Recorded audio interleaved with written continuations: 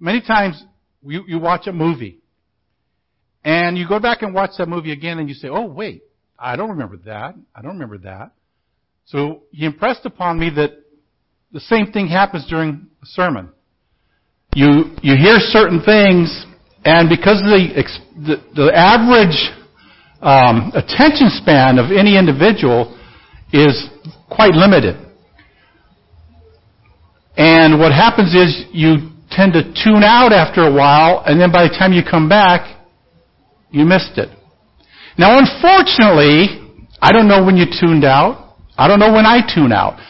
So I can't emphasize the parts where you tuned out. So what I'm going to ask is the Lord, through His Ruach, speak to all our spirits and give us the understanding.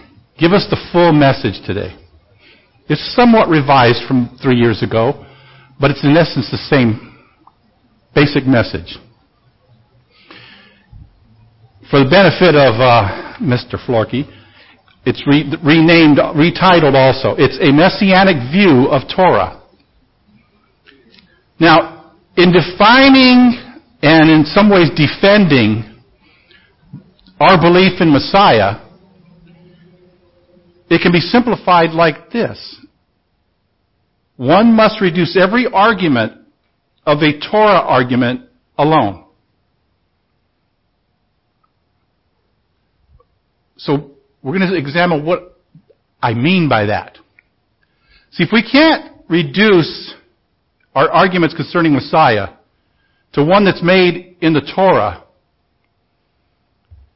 and support any of the writings that we find in the prophets, including the writings of the disciples of Yeshua themselves, and base it on what the Torah says, we really don't have an argument that we can stand on.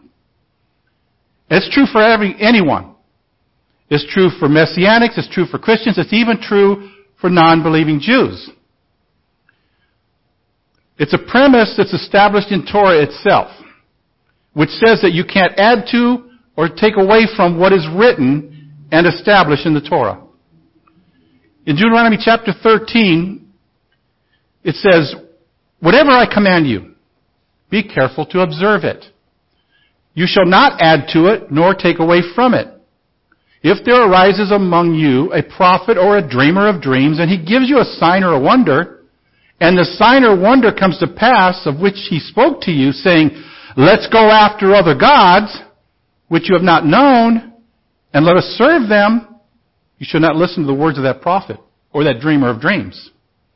For the Lord your God is testing you to know whether you love the Lord your God with all your heart and with all your soul.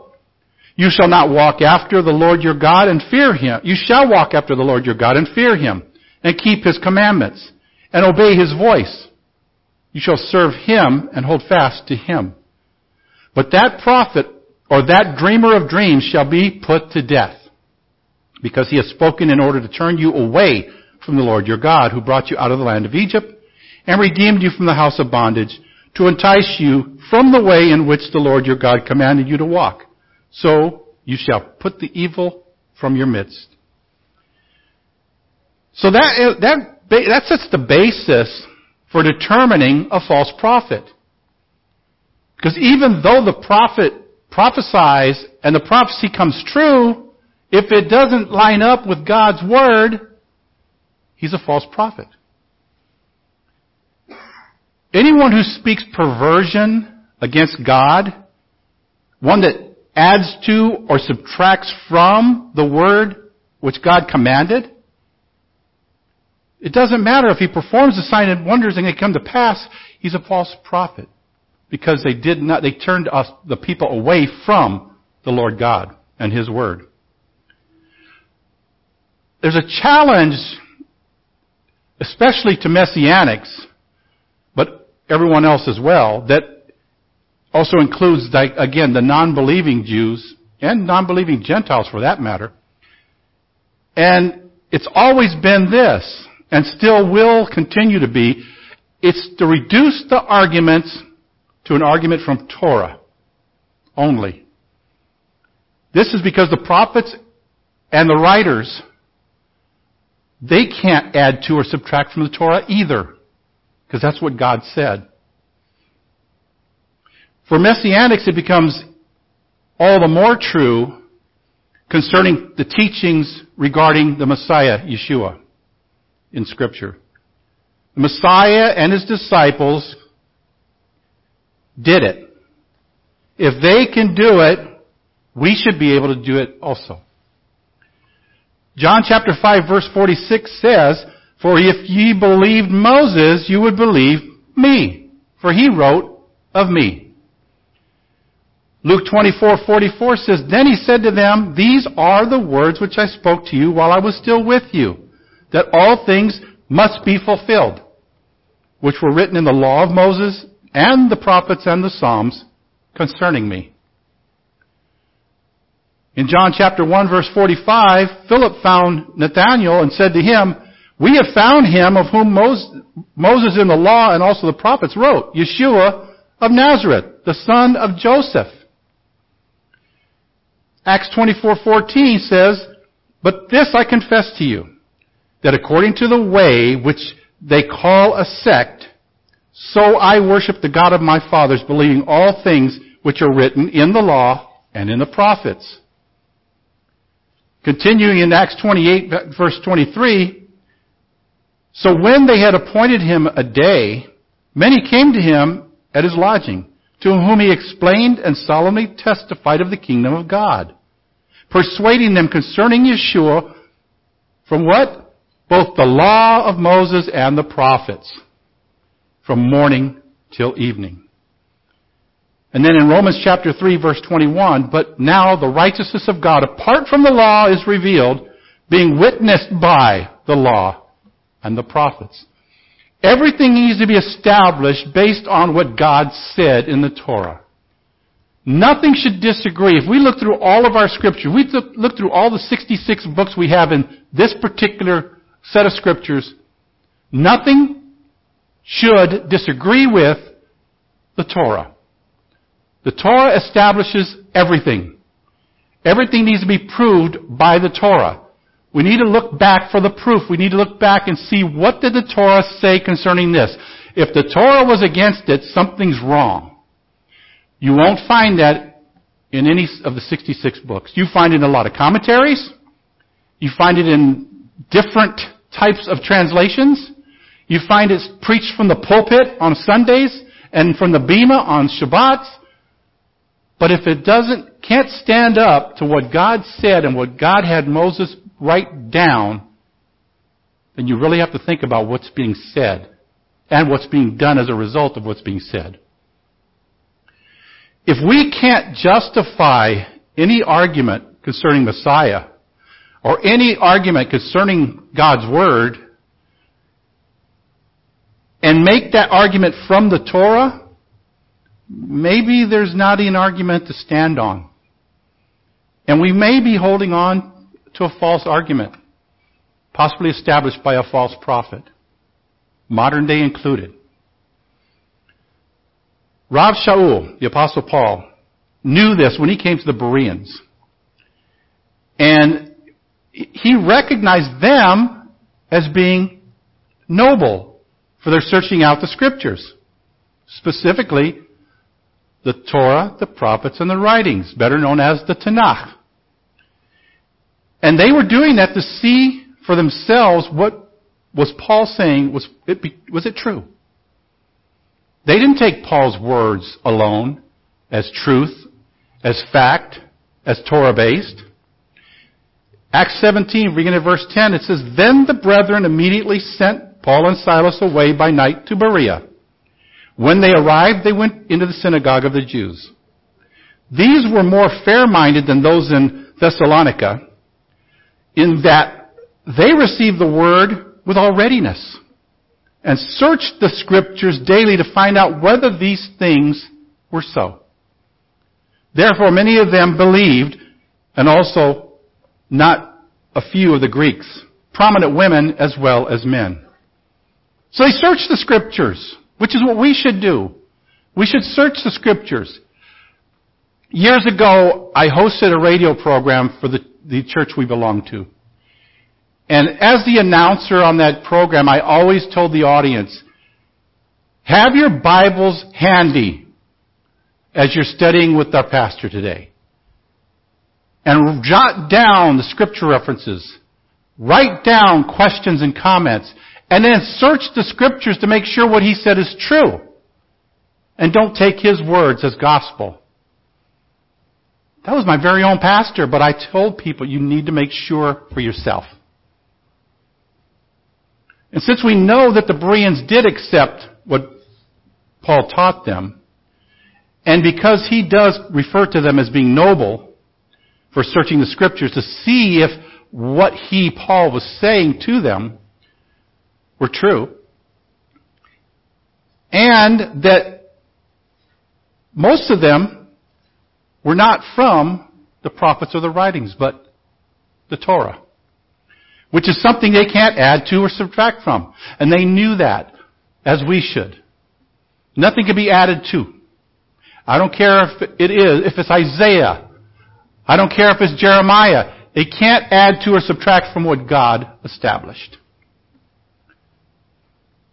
So that means they could have, and they most likely found what Paul taught was from Torah. In other words, if we don't hold Paul, or they didn't hold him to be a false prophet, according to what we just read in Deuteronomy chapter 13, then we can come to the conclusion that what Paul taught the Bereans, and arguably everything he teaches in his writings, is found in the Torah as a basis.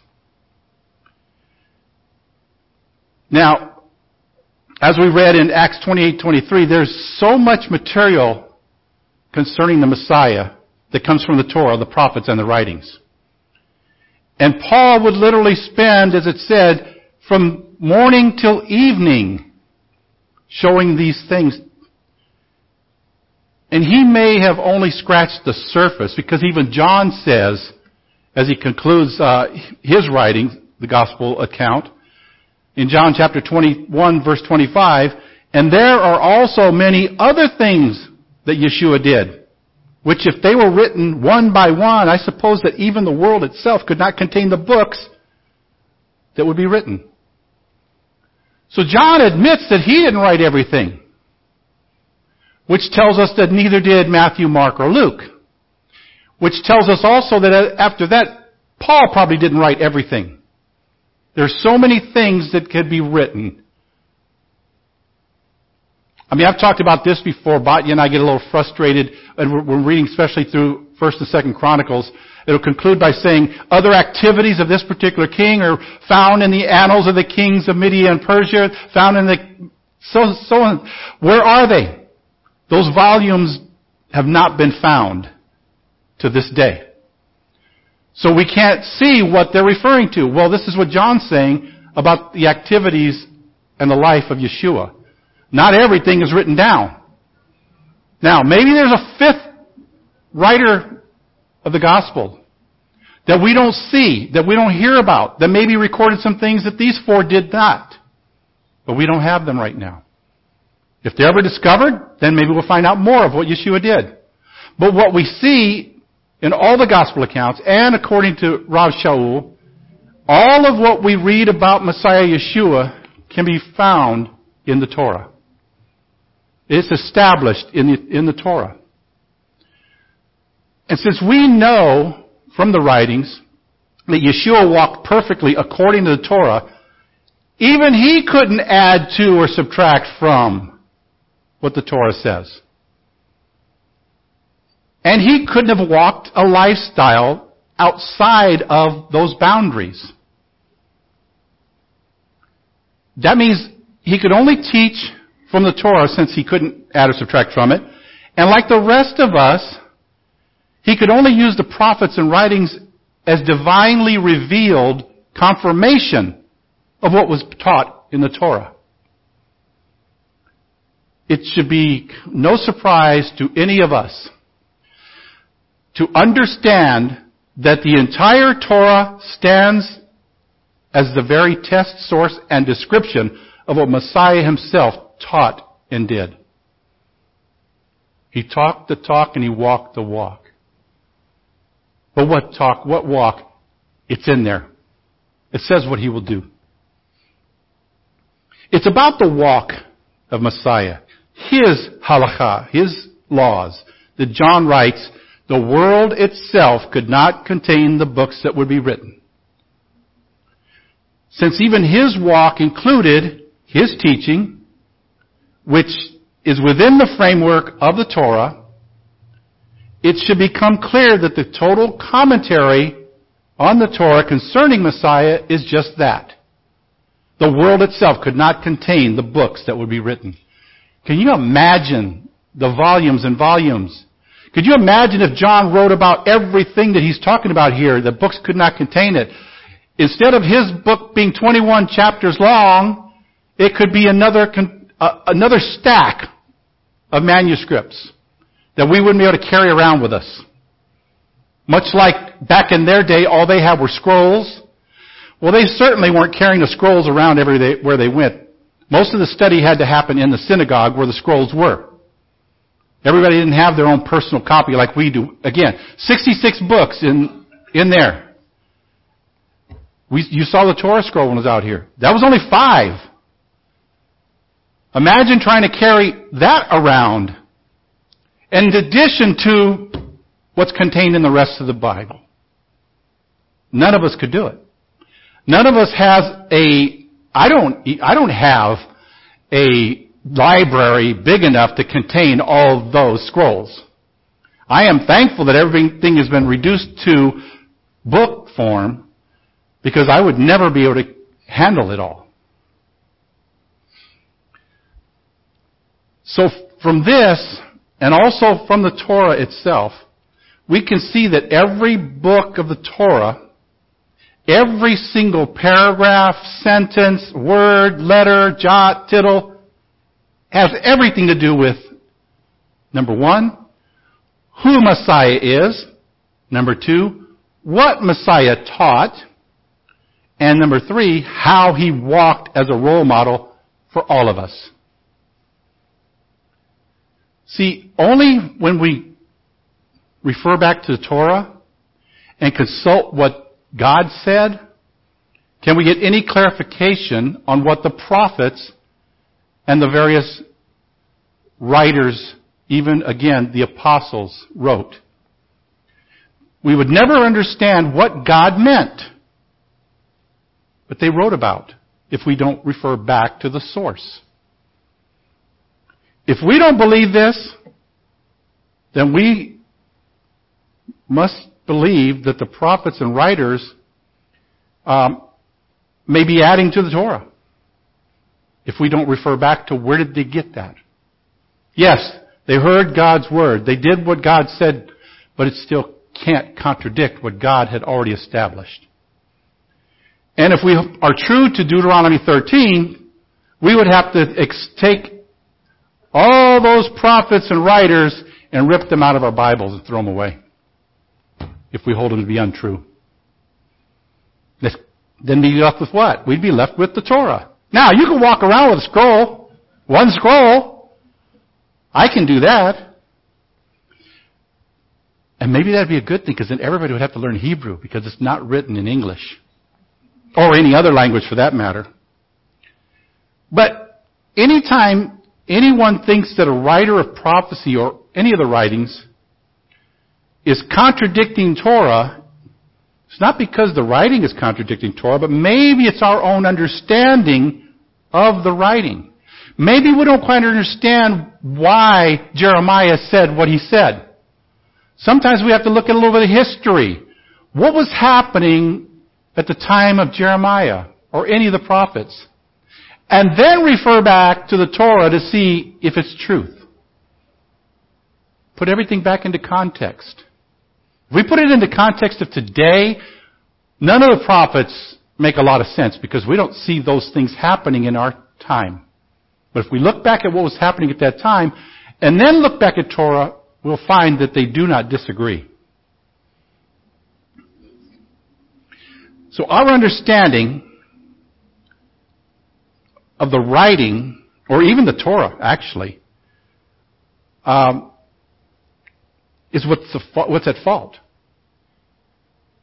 we need to understand, and ultimately that can cause conflict if we don't understand.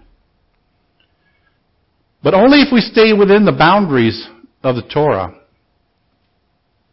can we inquire of the Torah what we're being presented with in the words, instead of putting in something that wasn't already there in an attempt to gain an understanding of the prophets and writings.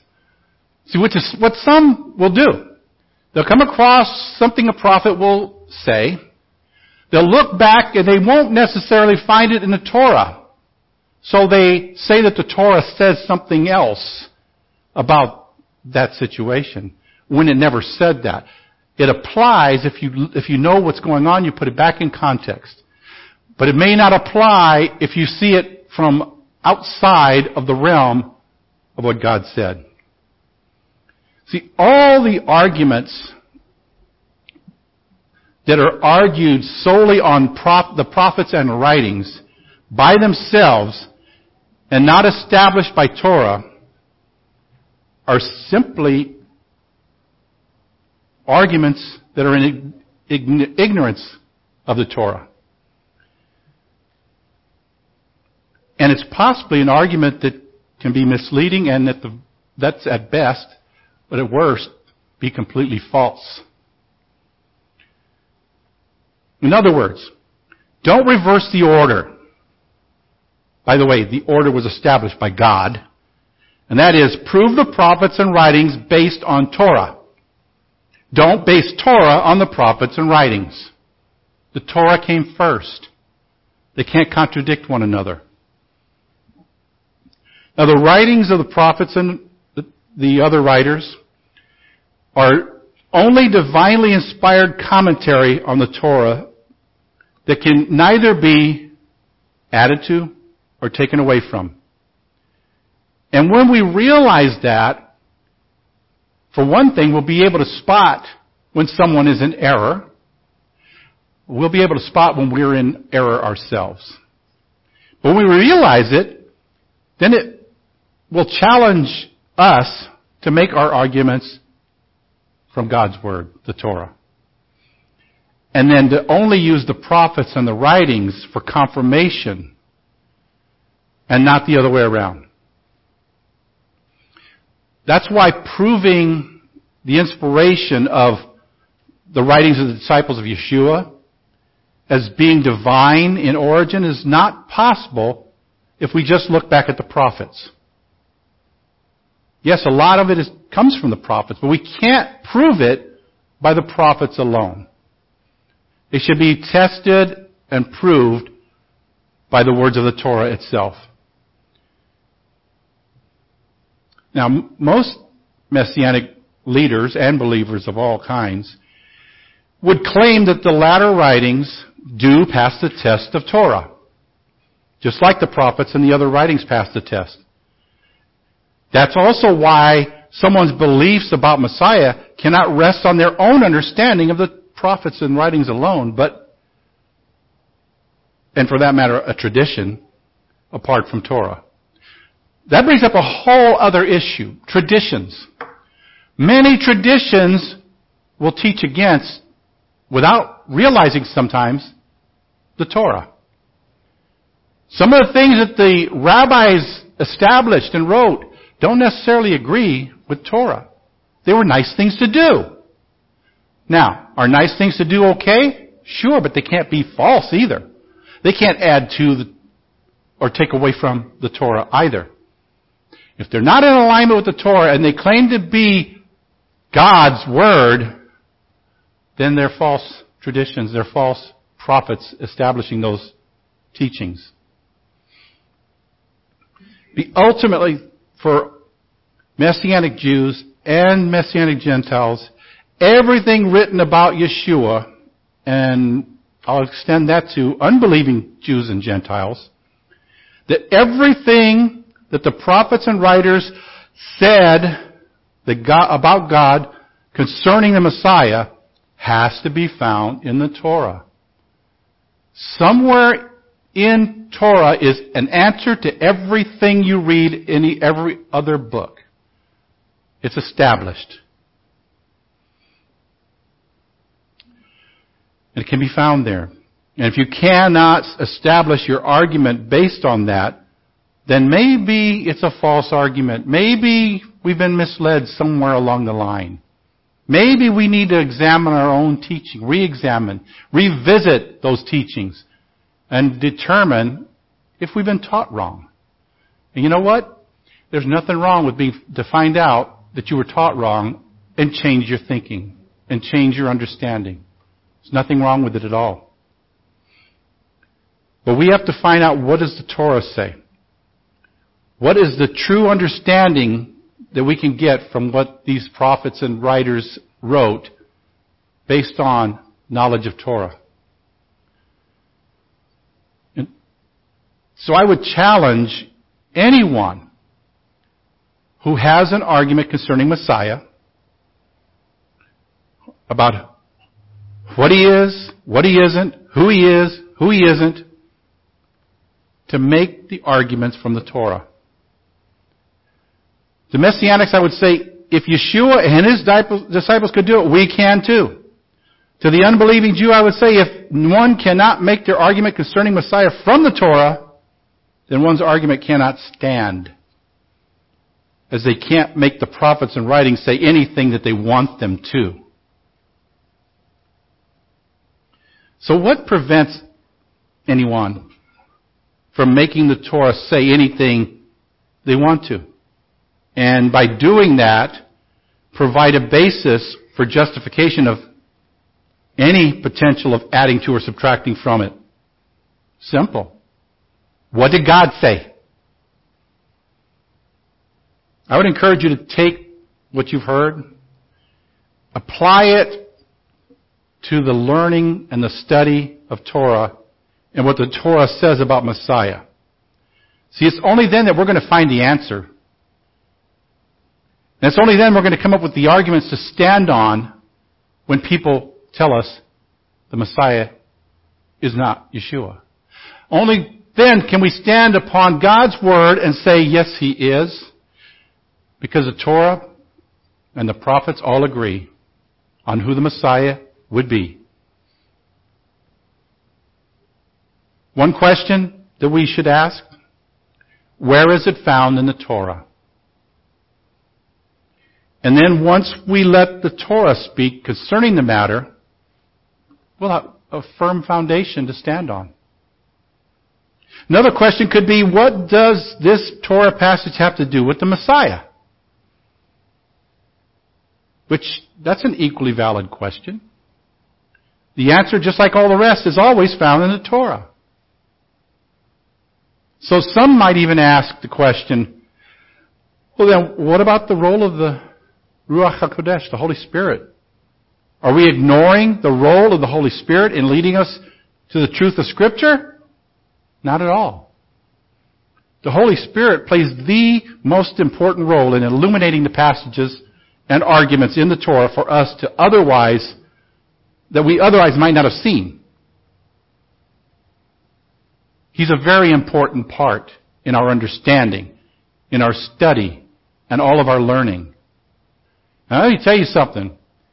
Especially when you're talking about some of the prophecies that the prophets wrote, we really need the Ruach to open our eyes to what they're talking about and exactly what they mean.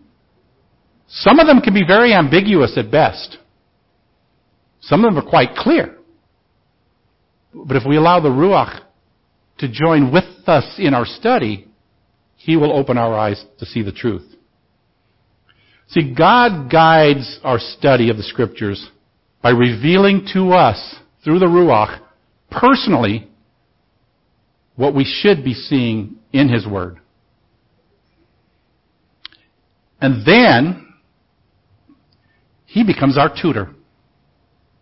And He never contradicts His textbook, which is the Torah. Lord God of Abraham, Isaac, and Jacob, we do thank you that you've given us your word. You've been quite clear, though sometimes we may not understand, what you want us to do, what you would have us to do, who the Messiah is, what he was to do, and what he did do. Open our eyes through your Ruach that our study and our learning will come directly from you. That you would show us by your word every step we're supposed to take. Every word we should speak, we pray that you show it to us in your word. Put it in our hearing, put it in our hearts, put it in our minds.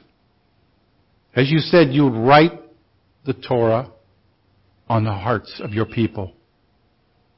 Write your Torah on our hearts, Lord. That we will not turn to the left or to the right. That we will not be tempted to add to or subtract anything from anything you said. That we will rightly divide the word of truth. In everything we do, everything we say, we pray that you would be with us, that your Ruach would direct our very lips, our thoughts, and that you would not allow us to speak falsehoods, that you would not allow us to try to add anything in because of our own understanding, but you would give us the right understanding. That we can walk away as your ambassadors. And again, we may rightly divide your word of truth. Thank you, Lord. On this Thanksgiving weekend, we're so grateful for so many things, but most of all, we are thankful for your word. Your Messiah who came in the flesh to live your word in the midst of your people. We thank you and we bless you in Yeshua's name. Amen.